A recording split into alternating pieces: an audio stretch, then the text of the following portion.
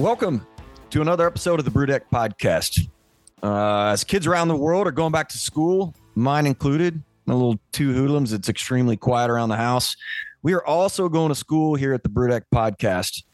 We're recording live from 18th Annual Hop and Brew School 2022, hosted by our friends over at Yakima Chief Hops here in Yakima, Washington. I'm Toby Tucker, joined by Heather Jarrett and Cheyenne Weissar. We're excited to be here. But before we get started, we have some exciting news. If you haven't heard, we just went live with our new and improved CMG web store last week. We would appreciate everybody's patience while we work through the transition and work out all the bugs, but we're super excited to be rolling that out. The new features are really focused on improving customer experience and placing orders and managing everybody's accounts. So head on over and check it out when you get a chance and let your sales rep know what you think about it. Anyways, for part one today, we are chatting with a couple of presenters at Hop and Brew School today to give you a behind the scenes look at what's going on and what we're learning about here in Yakima. Super happy to be able to carve some time out from the folks here from YCH. Yeah, obviously, we've got a unique and strategic partnership. These guys guys and girls at YCH are like family of ours.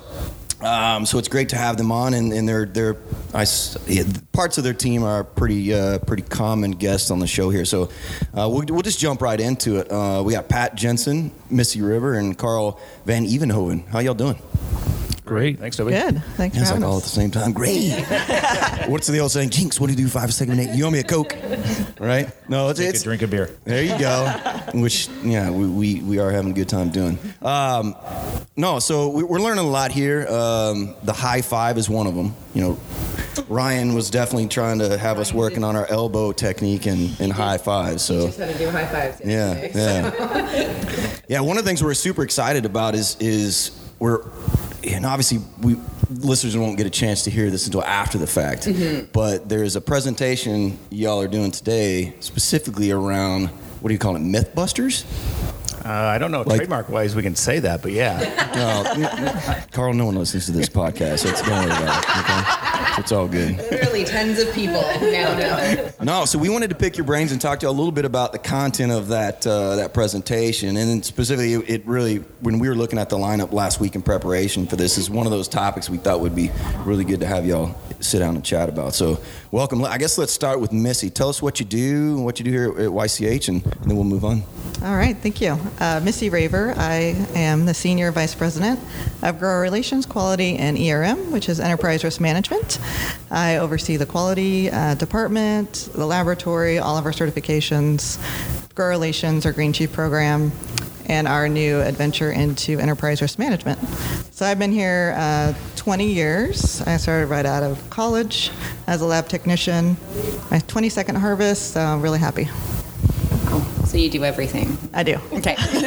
Just to clarify. They also call me the chief cat herder because I have to keep the growers. Yeah. I have to keep the growers moving in the same way, which can be hard. All right, I'm Pat Jensen, Director of R&D. Basically, we have 3 components of the R&D program. One's sensory. Another's actually brewing. So you have to test products if you're making new products or new varieties. And third is analytics. Basically a little more different than QC lab analytics. We dig really deep down into hop aromatics for most part, and even hop diastase activity. And I've been in the hop industry for 18 years. Missy was my very first boss. Yes. And then I trolled around the industry a bit in other venues, and I came back, and now I report to Carl. So. Thanks, Pat. With that, I'm Carl Van Evenhoven. I've been with the company 24 years, so my career is the only one with a legal drinking age. And so as it sits today, I'm the Chief Operations Officer, so managing production, R&D, engineering, capital projects. Just got back from a 3-year stint over in Belgium to build our European headquarters. So American hops are growing popularity in Europe, so we needed to have a bigger place to house them all. Wow. So anyway, thanks for having us here today and doing this podcast. Thank you for joining us. So this is the 18th? Yeah. 18th. It's my first, so I'm very excited. Can you tell us a little bit about Hop and Brew School, how it got started? Yeah, I can start with that since we're sitting in the original game room of Hop Union. It's a good place to do this. It started in 2004. And basically, it was an opportunity to provide education. And, one of our missions at Yakima Chief is to connect family farms with the world's finest brewers. So this is a huge opportunity to do that. And somebody pointed out yesterday, it's like not only are we making that connection with the brewers and us and the growers, but also there's just tons of brewer collaborations that come out of this too, because they're all meeting each other, rubbing elbows, having a beer. And so it's just a huge opportunity to gather. Thank goodness we can do that again these days. Just a lot of things to learn and it's such a collaborative industry. That's why we've all been in it so long. Yeah, absolutely. That's why we're here too. Yeah, and I'll tell you, we just got off the bus from out at Loftus and Carpenter Ranches, and just good people, and a lot of those is family generational farms. They've been around a long, long time and still have family working. And hell, at the Carpenters, we probably met 6 or 7 of the family members. So no, it was really, really cool.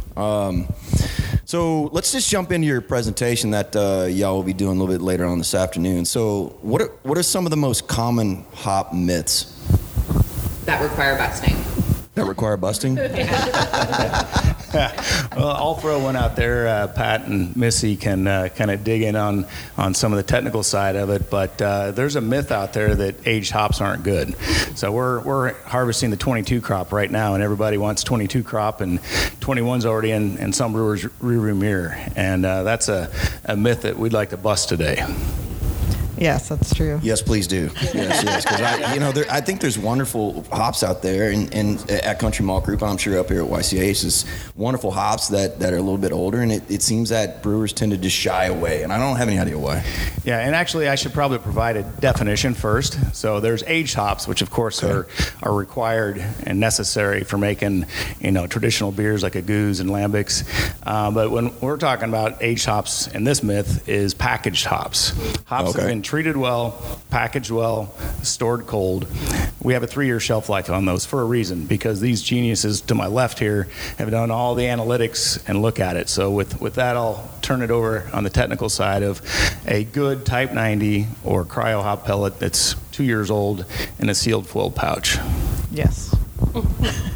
So let's start at the beginning. So as Carl said, we do an excellent job of pelleting quality hops. So when they come in to harvest, it's not a first in, first out with hops. We pellet the variety that stores the worst first, so it's stable once it gets in that package. That's worst in. Worst in, out. Yes, first out. Thank you, Pat. Worst in, first out. So what we're trying to protect there is the oil, the alpha, want to keep it low HSI. So we're very deliberate about our pelleting schedule. We make sure that we preserve the quality. All the packaging are under 2% oxygen, so there's no oxygen to degrade the hops. And that foil that it stays in is really solid for 3 to 4 years, 5 years. We've seen, even after 3 years, the best before date is 3 years, but even when you go back and test it, the HSI hasn't gone up a lot. The alpha's still there, oils are still there, aromas on par, so still can make a really good beer. Yep. And I think you can find some pretty decent discounts, if we're honest here, on some older crop that's been stored well, right? So, yeah, especially in these times where, everything's a little higher cost, so it's important to look at. Yeah, for sure. Carl, you just said that there was a silver medal winner at the World Beer Cup? Yeah. So I'm a 5% owner in Bridal Beer Company, and just so happens we have another Yakima Chief employee that is part owner as well, and he works in our planning department. So he has a keen eye for, what he likes in hops, and he also has a keen eye for some discounts. So we had a beer called Sup Cuz, and it took silver medal at GABF, and it was 86% old crop hops. Oh, wow. And when I say old crop, they were 2 to 3 years old, and a couple of them were 4 years old. Congratulations. That's a great name, by the way. And you could probably add the fact that it's an agricultural product, so even some crop years just kind of would still be outperforming maybe a current crop year. It just had a better year in that variety, and that could happen at times. Yeah. Right. Well, leading into the next thing too, we're talking about the longevity of hops stored well. Is this hop storage index, and went a little bit in detail yesterday in one of the presentations, but let's talk about HSI. Okay. I guess I'll do that. It's all on you. All right. If I get into this, I could go into this for hours. Yeah. So Pat we'll gets start to get a off little with the technical abridged version. He'll throw up some structures and some charts for you. So hop storage index is a measure that was developed in the 70s to measure how 79. Thank you. So it's not quite as old as I am. To really measure how oxidized the hops are. So at harvest, we look for an HSI. Historically, 0.25 has been, that's a really good HSI. We see lower now because the growers have invested so much in their facilities that the cooling room and how they cool it, and it's able to age, just on that cooling room floor, homogenize really well, conditioned perfectly. So we see HSIs down 2.4, 2.25. So that really increases the storage ability as well. That really front end quality handling, protecting the hops from the farm. And then when we get them in and test them, they're good, they're on par. After pelleting, the HSIs are still really good. The HSI, as it increases, the alpha goes down, and then we also lose that oils. So if a hop gets beat up in the kiln and it comes in with a higher HSI, we know that it's not going to store as well. So that gets immediately processed and taken care of. One thing I would add, it really works well with at harvest time with belled hops. That's basically what it was designed for. And so if you leave it in that spectrum, it works really well. Like I said, I could talk for hours on this because how it was derived, where it came from. I've read like every paper on this type of material, so it can get complicated, but bell stored hops, it really works well. And with incoming hops, making a judgment call on how the hops are being received, it really works well. And one thing I can add on the operations side, I can't make HSI go down. I can only work to prevent it from going up, and the team works really hard. And we spend a little extra money on the way we process hops. Even in type 90 processing, we use liquid nitrogen to cool the dye and to cool the hops in the process, because that pelleting, that's the moment where you're seeing the biggest temperature increase. So we have specs that are the lowest in the industry. We're 104 degrees or less, and our pelleting plants and a lot of our competition is like 120, 125 degrees. So like I said, we can't do anything to make it go down, but we can take a lot of steps to keep it from going up. So with type 90 processing, we can't improve quality, we can only maintain it. And so that cold supply chain throughout, and then working to minimize heat and oxygen has just been something we've been part of our values and how we process hops. Yeah, Steve Carpenter, who just recently retired, one of his favorite taglines is, the growers make the quality. Our job is to not mess it up. That's a good one. Good use of words, not mess it up. PG, Carl. PG. It's hard for me. Well, the other thing is, too, at YCH, the expectation of inbound quality of these bales from your growers, right? Like, the expectation is everybody, has, those SOPs and the expectations of what y'all are looking for to be able to pellet and get out to customers. But, coming from some of these farms we just visited, it's amazing how quickly it comes off, out of the field, into processing, and then into the actual bale and into storage immediately. So I imagine that's something that also helps at the end of the day as far as your storage and longevity, just the way they handle before it gets here in y'all's hands, right? Yeah, thanks for bringing that up, Toby. Missy, as our manager of Green Chief, she can definitely expand on that because, like I said, we can't improve the quality, but Missy can improve the quality on the farm working with the growers, right? Yes, that's right. You're getting beat up. I know. We could say she does everything. Yes. She does. Yes, so through our Green Chief program, we provide the growers feedback every year on their Green Chief reports is what it's called, and then we actually have awards that go along with that. So they get a full report of where they land on their HSI, their alpha, their bring values, selection-wise. Sensory is a big part of that. So they can really see where they need to improve. Maybe they, harvested something a little too early, a little too late. So it's very visible to them. And they actually see that as harvest is going along. So we have the grower portal. They have instant information from the lab, from sensory, from selection, whatever that brewer is saying about their lot that day, they see it, that afternoon, that evening. So it's a really powerful tool for them. We do a lot of work with our Green Chief program on their facility assessments, making sure everything is food safe and the quality is good at the facility. They're not beating up the hops. A lot of risk assessments, food safety things that we've added over the years. And a lot of growers are Global Gap now, which is really good. I was just going to say, it's not like we're sitting there being the watchdog telling them what to do. They're taking that quality responsibility in their own hands too. So it makes our job a lot easier. Yeah, and something about hop growers, they're very competitive. They want to know where everybody else is. Are my hops the best or not? So on the tight-knit community, I'm sure everyone is kind of very close to each other. So they're looking at what everyone else is doing. Yeah, so a big discussion every year is, my Cascade oil was this. Well, mine was higher. Yeah, not about amount, it's about content.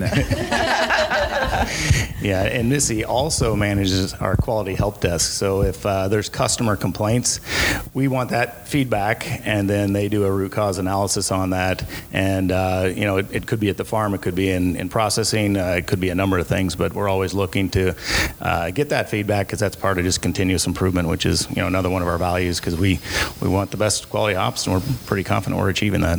It's been really crazy this week, just like seeing how everything goes down here. It's like I said, it's my first time. You've never been to Hop and Brew School before, and you're a brewer. Yeah. Your background is brewing. My first time, how shocking has everything been for you? It's been really cool to get to see the background of how much work goes into everything. And I mean, we're in the mecca of hop country right now. This is where it all happens, and it's cool to see so many brewers from all over the world who are coming to see, all of the hard work that goes into what YCH does. It's been fantastic.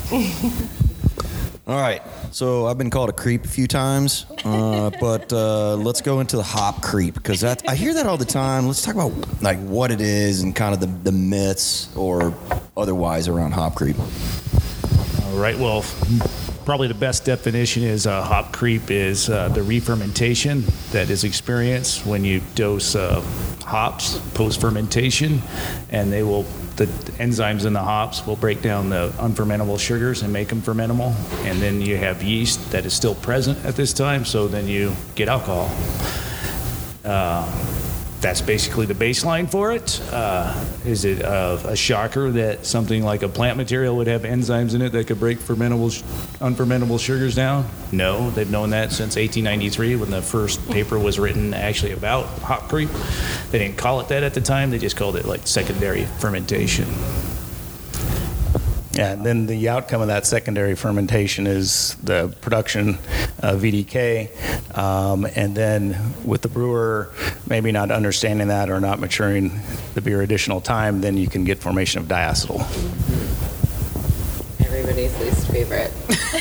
My absolute least favorite off flavor, diacetyl. Now, from there, we've actually created a method that we kind of can look at the hops as they come in. We don't do this on every hop lot. It's almost impossible for us to do this, but we do have a method that we created that looks at, we incubate the hops in a starch solution so we can see how they react with starch to see how fast they can break down those infermentable sugars, to kind of give people an idea of, and what we've gotten is an idea of what varieties contain a lot of this and which ones don't. Plus we found out that seeds are one of the worst contributing factors, so lots with high seed content will just definitely have high diastase activity.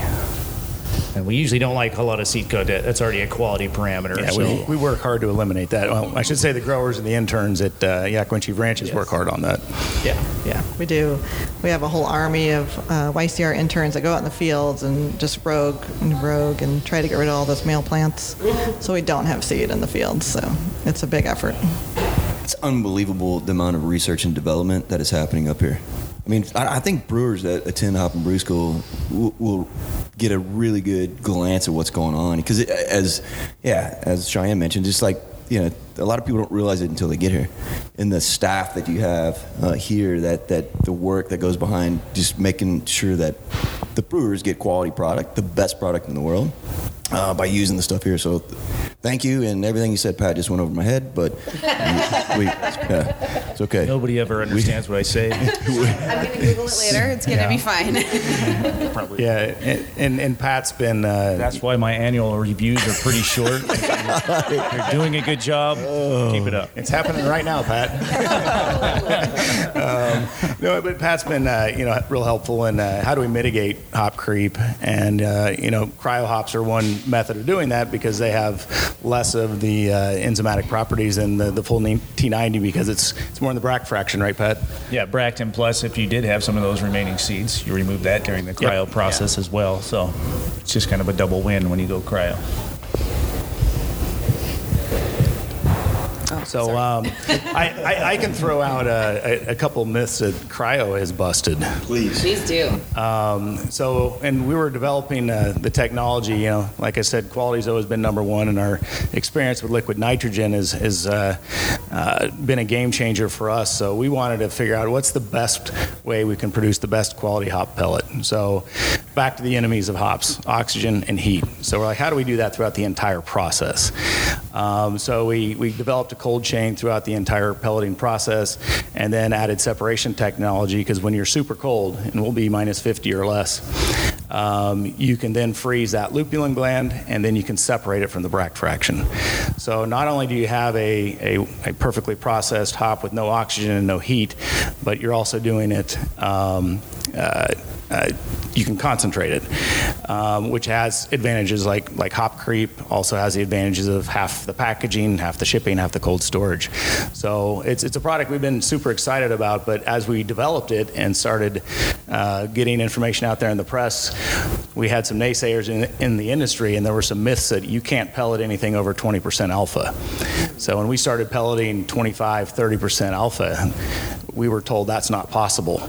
We pellet at 125 degrees, and you can't do that. And I'm like, well, we pellet at room temperature. So there's two myths there that were busted, that, you can't pellet over 20% alpha, and you can't pellet at room temperature. So that's the difference, and we also have a patent to support that. Nice. Okay, I'm bouncing around here, Carl. Sorry, but and maybe this one just came from me. It could be just you. It probably is. Usually. Oh no, I think that was Grant. Okay, so Grant, who's not here, he's also on our podcast team. I think I know the answer to this, but I'll ask anyways and get the experts here to respond. Mm-hmm. What is the relationship to the hop plant and the cannabis plant? Because I've heard there is some relation to the two in some form or fashion, and I've even heard people go as far as say, well, IPA is a different buzz because, part of the hop or the bitterness is in similarity to cannabis and the effect that that has on the body. Well, yes? No? Am I way off? No. Damn. Yeah. They're not Sorry. related? They are related. Yeah. They kind of. I can't remember all my kingdom, phylum, all that genre for plant kingdoms. Sorry, but they are in the same family. But if you were to Google it, Cannabisaceae, I think that's how you say it, you'd find there's several more plants besides cannabis or Humulus lupulus, which you'd find in that, or the hops. I think hackberries fall in that same family, essentially. But as far as both of them do have trichomes, and they grow like a gland, and just one has the enzymes to make the cannabis, or what we know as marijuana, THC. Our Humulus lupulus is more alpha beta driven, so you got humulone and lupulone. So those ones aren't psychoactive. They're great for bitterness. They can make you sleepy. There are some other in the nutraceutical world that they look at. Plus there's other components in the hop that actually are health beneficial outside of just bittering, and both have the terpenes, of course. Mm-hmm. So you always hear dank, and usually when people refer to dank, they're trying to go after that marijuana-like smell. Mm-hmm. They're trying to get it from hops at times. And so they'll have similar terpenes.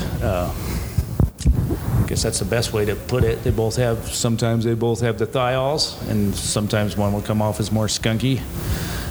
obviously in the marijuana. That's usually why most people will say something like Corona might smell like green bud because it's skunky, but that's from a reaction from skunky and from reaction with light with iso alpha acids and that thiol group, and we form this compound called 3-MBT. It's not really called that. That's the abbreviation. It's 3-methyl-butyl-thiol. That was good. You passed your evaluation, Pat. Yes. Pat, I think you were presenting yesterday, right? And Yes, There yes. was a lot of those that I had no idea what you were talking about. But you did very well. I know on the presentation there was one structure that was wrong, and we thought it was funny because I just caught it the day before that presentation, and it was still wrong. We didn't correct it for some reason. But anyway, they've been giving that presentation for a year. Nobody's ever said That's because no one knows that it was wrong. Yeah, okay. So like half of that myth was busted. Yeah. So the second half is maybe I'm just drinking too many IPAs, right? Like that Yeah. But Pat just said that hops have health benefits, so I feel like we're being healthy. Like we should drink more. We should probably drink more IPAs. Yes. That's what they were saying about wine for a long time too, right? Like wine's beneficial, but not when you drink like 6 of them, right? 6 glasses or 6 Well, bottles. when you get 6, they all taste the same. That's true. So none of them taste bad. Yeah. So you can just keep drinking the rest of the night. They say the same thing about coffee, right? Drink 6 of them, you get real jittery. And anyhow, okay. That's when you chase it with a beer. Upper and a downer, I guess. Very cool. So I got a text actually coming back from Loftus from Tim Burke, one of our sales guys, been around a long time. He was asking if there's any information on a crop update, specifically around what's going on up here, and how's harvest looking. Because in his specific question was, is there any smokiness? Fires. We've experienced those in the past or whatnot, but it's everything I've heard and been out, out in the farm. Everything looks great. So knock on wood, very loudly. Pat just broke a fist on there. Yeah. So far, there, it's a little hazy today, but definitely not smoke like we've seen before. We still have a month to go, so let's keep knocking on that wood and hoping Fingers for crossed. fingers crossed, toes crossed. But everything that's been coming in so far, Yeah, so far quality is pretty good. We're expecting maybe an average crop. Idaho and Oregon are looking pretty good. Washington, we're just starting. I've only really received a lot of hops in the last 2 days, so it's still really early. So far, things look really good. So, they look good to us, but I'm not an expert. But I look really good out there today. They smelled great too, so that's how I judge it. that's how we all judge it. We got the opportunity to go and see some of the experimentals too, and we got to see the 5.86 and the 6.30 today. Can you tell us a little bit more about those? I know they've popped into some the Veterans blend and the Pink Boots last year. The Pink Boots blend had them in there as well. Anything you can tell us about those hops a little bit? Carl, do you know more? I don't know off the top of my head. Pink Boots thing because Wednesday I was down at Varietal and they were brewing a Pink Boots beer and Fresh Simcoe came in and we actually had a chipper shredder that the girls were all throwing the wet hops through and just to sprinkle in because if you throw too many in the mash tun for using as a hop back it'll plug things up but a little extra exposure on all the freshies in there and the whole brewery smelled amazing. It was pretty cool. But we had a bunch of these scholarship winners and to brew the beer. So it was a super good vibe going there and had people in from all around the U.S. and Canada. So it was pretty cool. Oh, there was the Canadians in?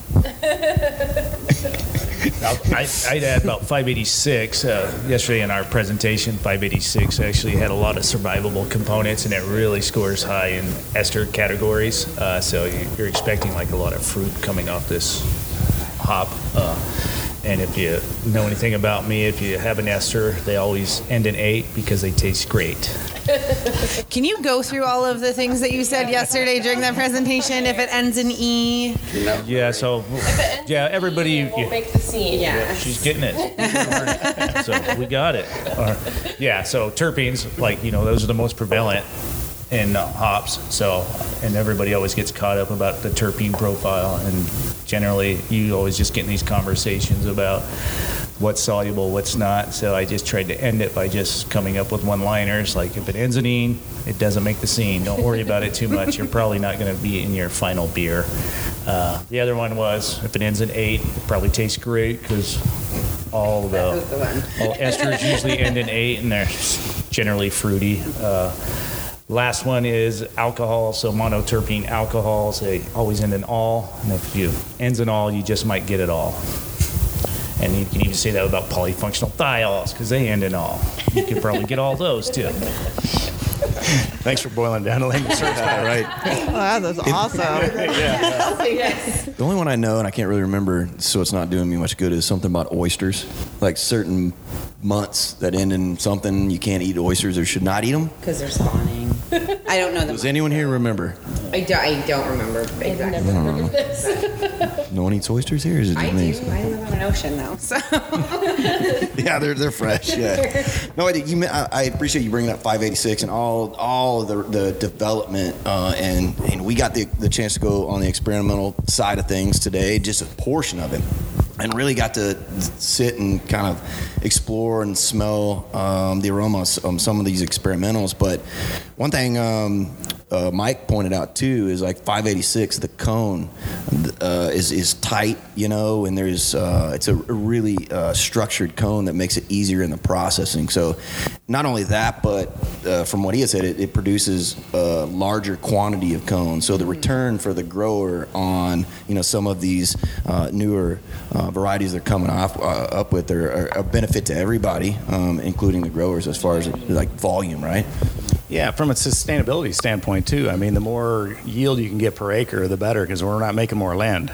So, but Yakima Chief Ranches, they look at a lot of things, and they're doing like 50,000 crosses a year, and that's a lot of hops to evaluate. So the first couple of years are just kind of a fail fast thing. Is it a vigorous enough plant to even bother looking at?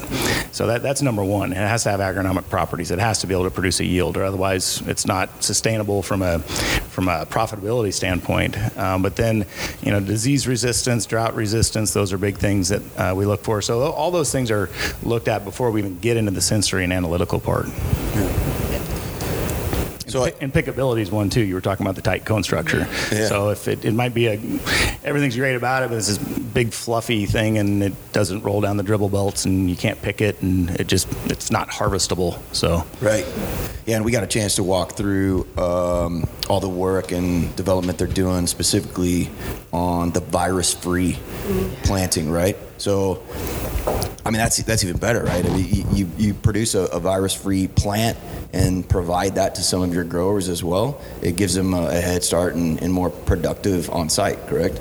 Correct, yes. Yeah, so there's a big effort going on to replace some of our current acreage with virus-free. So it gives us a better yield, stronger plant, more robust. Again, trying less to chemicals on the field. Less to mention. chemicals. Oh yes, yeah. Much nicer. Yeah, trying to increase that yield per acreage so we can, protect the land and have enough. Yeah, fantastic. I want to throw it over to Cheyenne because she is a brewer by trade, and I know she's all hopped up right now. No pun intended, but yeah. So what do you think about your first time out here for other brewers that have not had the chance to experience what the hospitality, and not only that, the YCH provides to a couple hundred people here, right? But just what you're seeing out here at Hop and Brew School for the 18th year. Yeah, definitely. So, my first impression, obviously, the seminars, the knowledge that's shared is so important. And I think that brewers who are so passionate about what they do and what they're creating, they want that knowledge. And so any chance that they get the time to go learn is awesome. But like you were saying, Carl, the chance to network with people and do collaborations and meet other brewers and share knowledge that way is invaluable. And so having so many people, I mean, how many attendees do we have? 200? A couple hundred.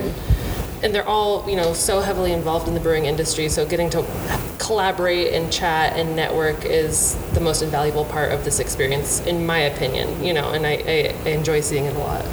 how'd you enjoy seeing the facilities and the farms as well? I love it. I've seen it a handful of times. So when I was brewing, I had got to come for harvest and for fresh hop, and the growers and the farmers here are so kind, and they always offer a tour anytime I'm here. So I've seen it a couple of times, and every single time it never fails to amaze. What the work that goes into it, and just the innovation, how cool it is. Yeah. I think they said we could bring our families down if we want to do some tours on their facilities today, like anytime. Yeah. Thanks. Yeah, I think Heather mentioned that she wanted to move down here. You literally said, I just want to move down here. Doing so many cool things on those farms. But I think you followed up with it's too cold. I don't think I said it was too cold here today. Cheyenne, you said fresh hops. So did that mean you've been out to farms to pick fresh hops, or have you been to the Fresh Hop Festival, or both? Both. Yes, nice. both. So I brewed previously in my career. I brewed for about 6.5 years. And the fun thing about this time of year with the harvest, as you know, is, for brewers, there's an agreement, okay, we're going to do this fresh hop, we're going to do this variety, we're super excited. And then you kind of just get a call from a farmer, and they're like, hey, we're harvesting today, come on down. And luckily for me, I live about an hour and a half away. So we would hop in the van, we would come running down here, someone else would fire up the brew house, and we would get to come pick up all of the hops. And it was such a fun experience because you get it. There's an energy that you can't describe. Like, people are excited. This is what you guys work for all year. And so getting to have that energy and experience that is super exciting. And then, of course, getting to drink the fresh hop beers at the festival.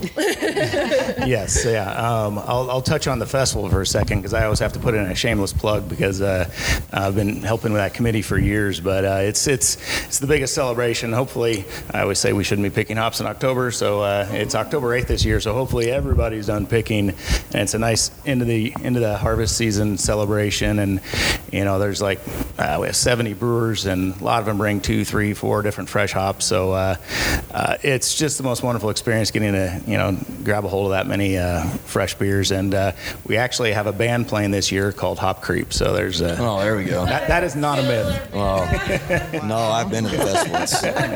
It's awesome. But I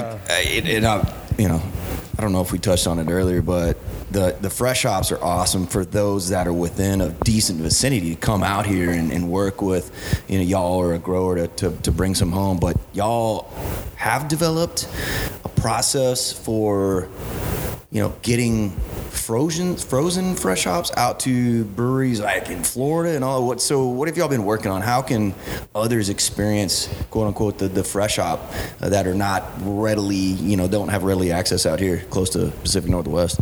Yeah, as amazing as fresh hop beers are, the process for the grower, for Yakima Chief, and for the brewer, it's a pain. But it's worth it because the beer's so good. But, is it even profitable for any of us? Probably not. But it's worth it because it's so good. So we were kind of looking at, okay, and it's seasonal, of course. You have to do it when it's picked in September. So we looked at some freezing technology. So we worked with one grower and froze the hops on the farm. And we said, okay, now we can distribute it at any point in the year. And we got really good feedback from that. But it has to be frozen. So that frozen supply chain, talk about not being profitable, it's not. Right. But it was a novel idea. It was really cool. So then we thought a little more about it. And the team came up with the idea of let's run it through cryo. Really? Using wet hops in the brewing process is really difficult. Most can't put it in the kettle, and most can't put it in the fermenter. So the easy way to do it is to put it in the mash tun and use it as a hop back. And you get some really nice qualities with that. But what if you could use it in the fermenter? So what we've done is we've taken those frozen fresh hops, run them through cryo, and made them into a pellet. And now they're frozen, and now they're easier to handle.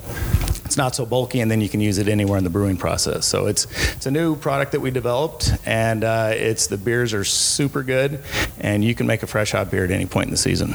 So it's exciting. Nice. And if you're looking for it, it's called Trial 301. Yeah, y'all are laughing, but you're serious. Okay, no, I can't tell. It doesn't have a name. We call it Trial 301. This is what happens when you let R&D do marketing. A lot of numbers. Yeah, A lot of numbers. No, seriously though, it's not a fully released product. It's in this trial phase. It's in this innovation phase, and is it worth doing? The quality side says yes, but is it profitable?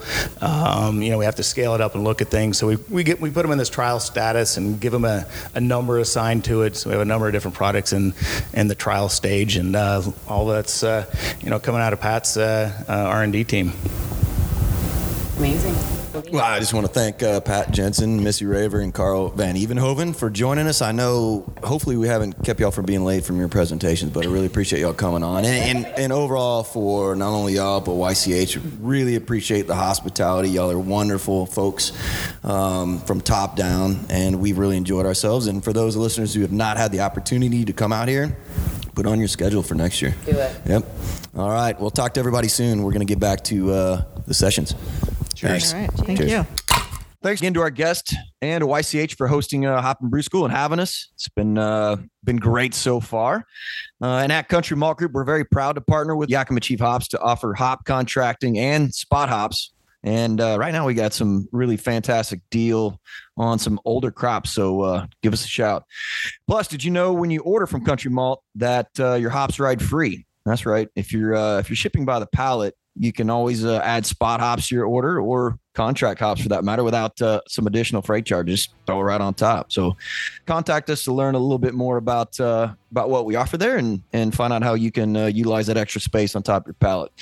So thanks again for joining us here in Yakima. We'll be back in 2 weeks for part 2 of our live at Hop and Brew School recordings.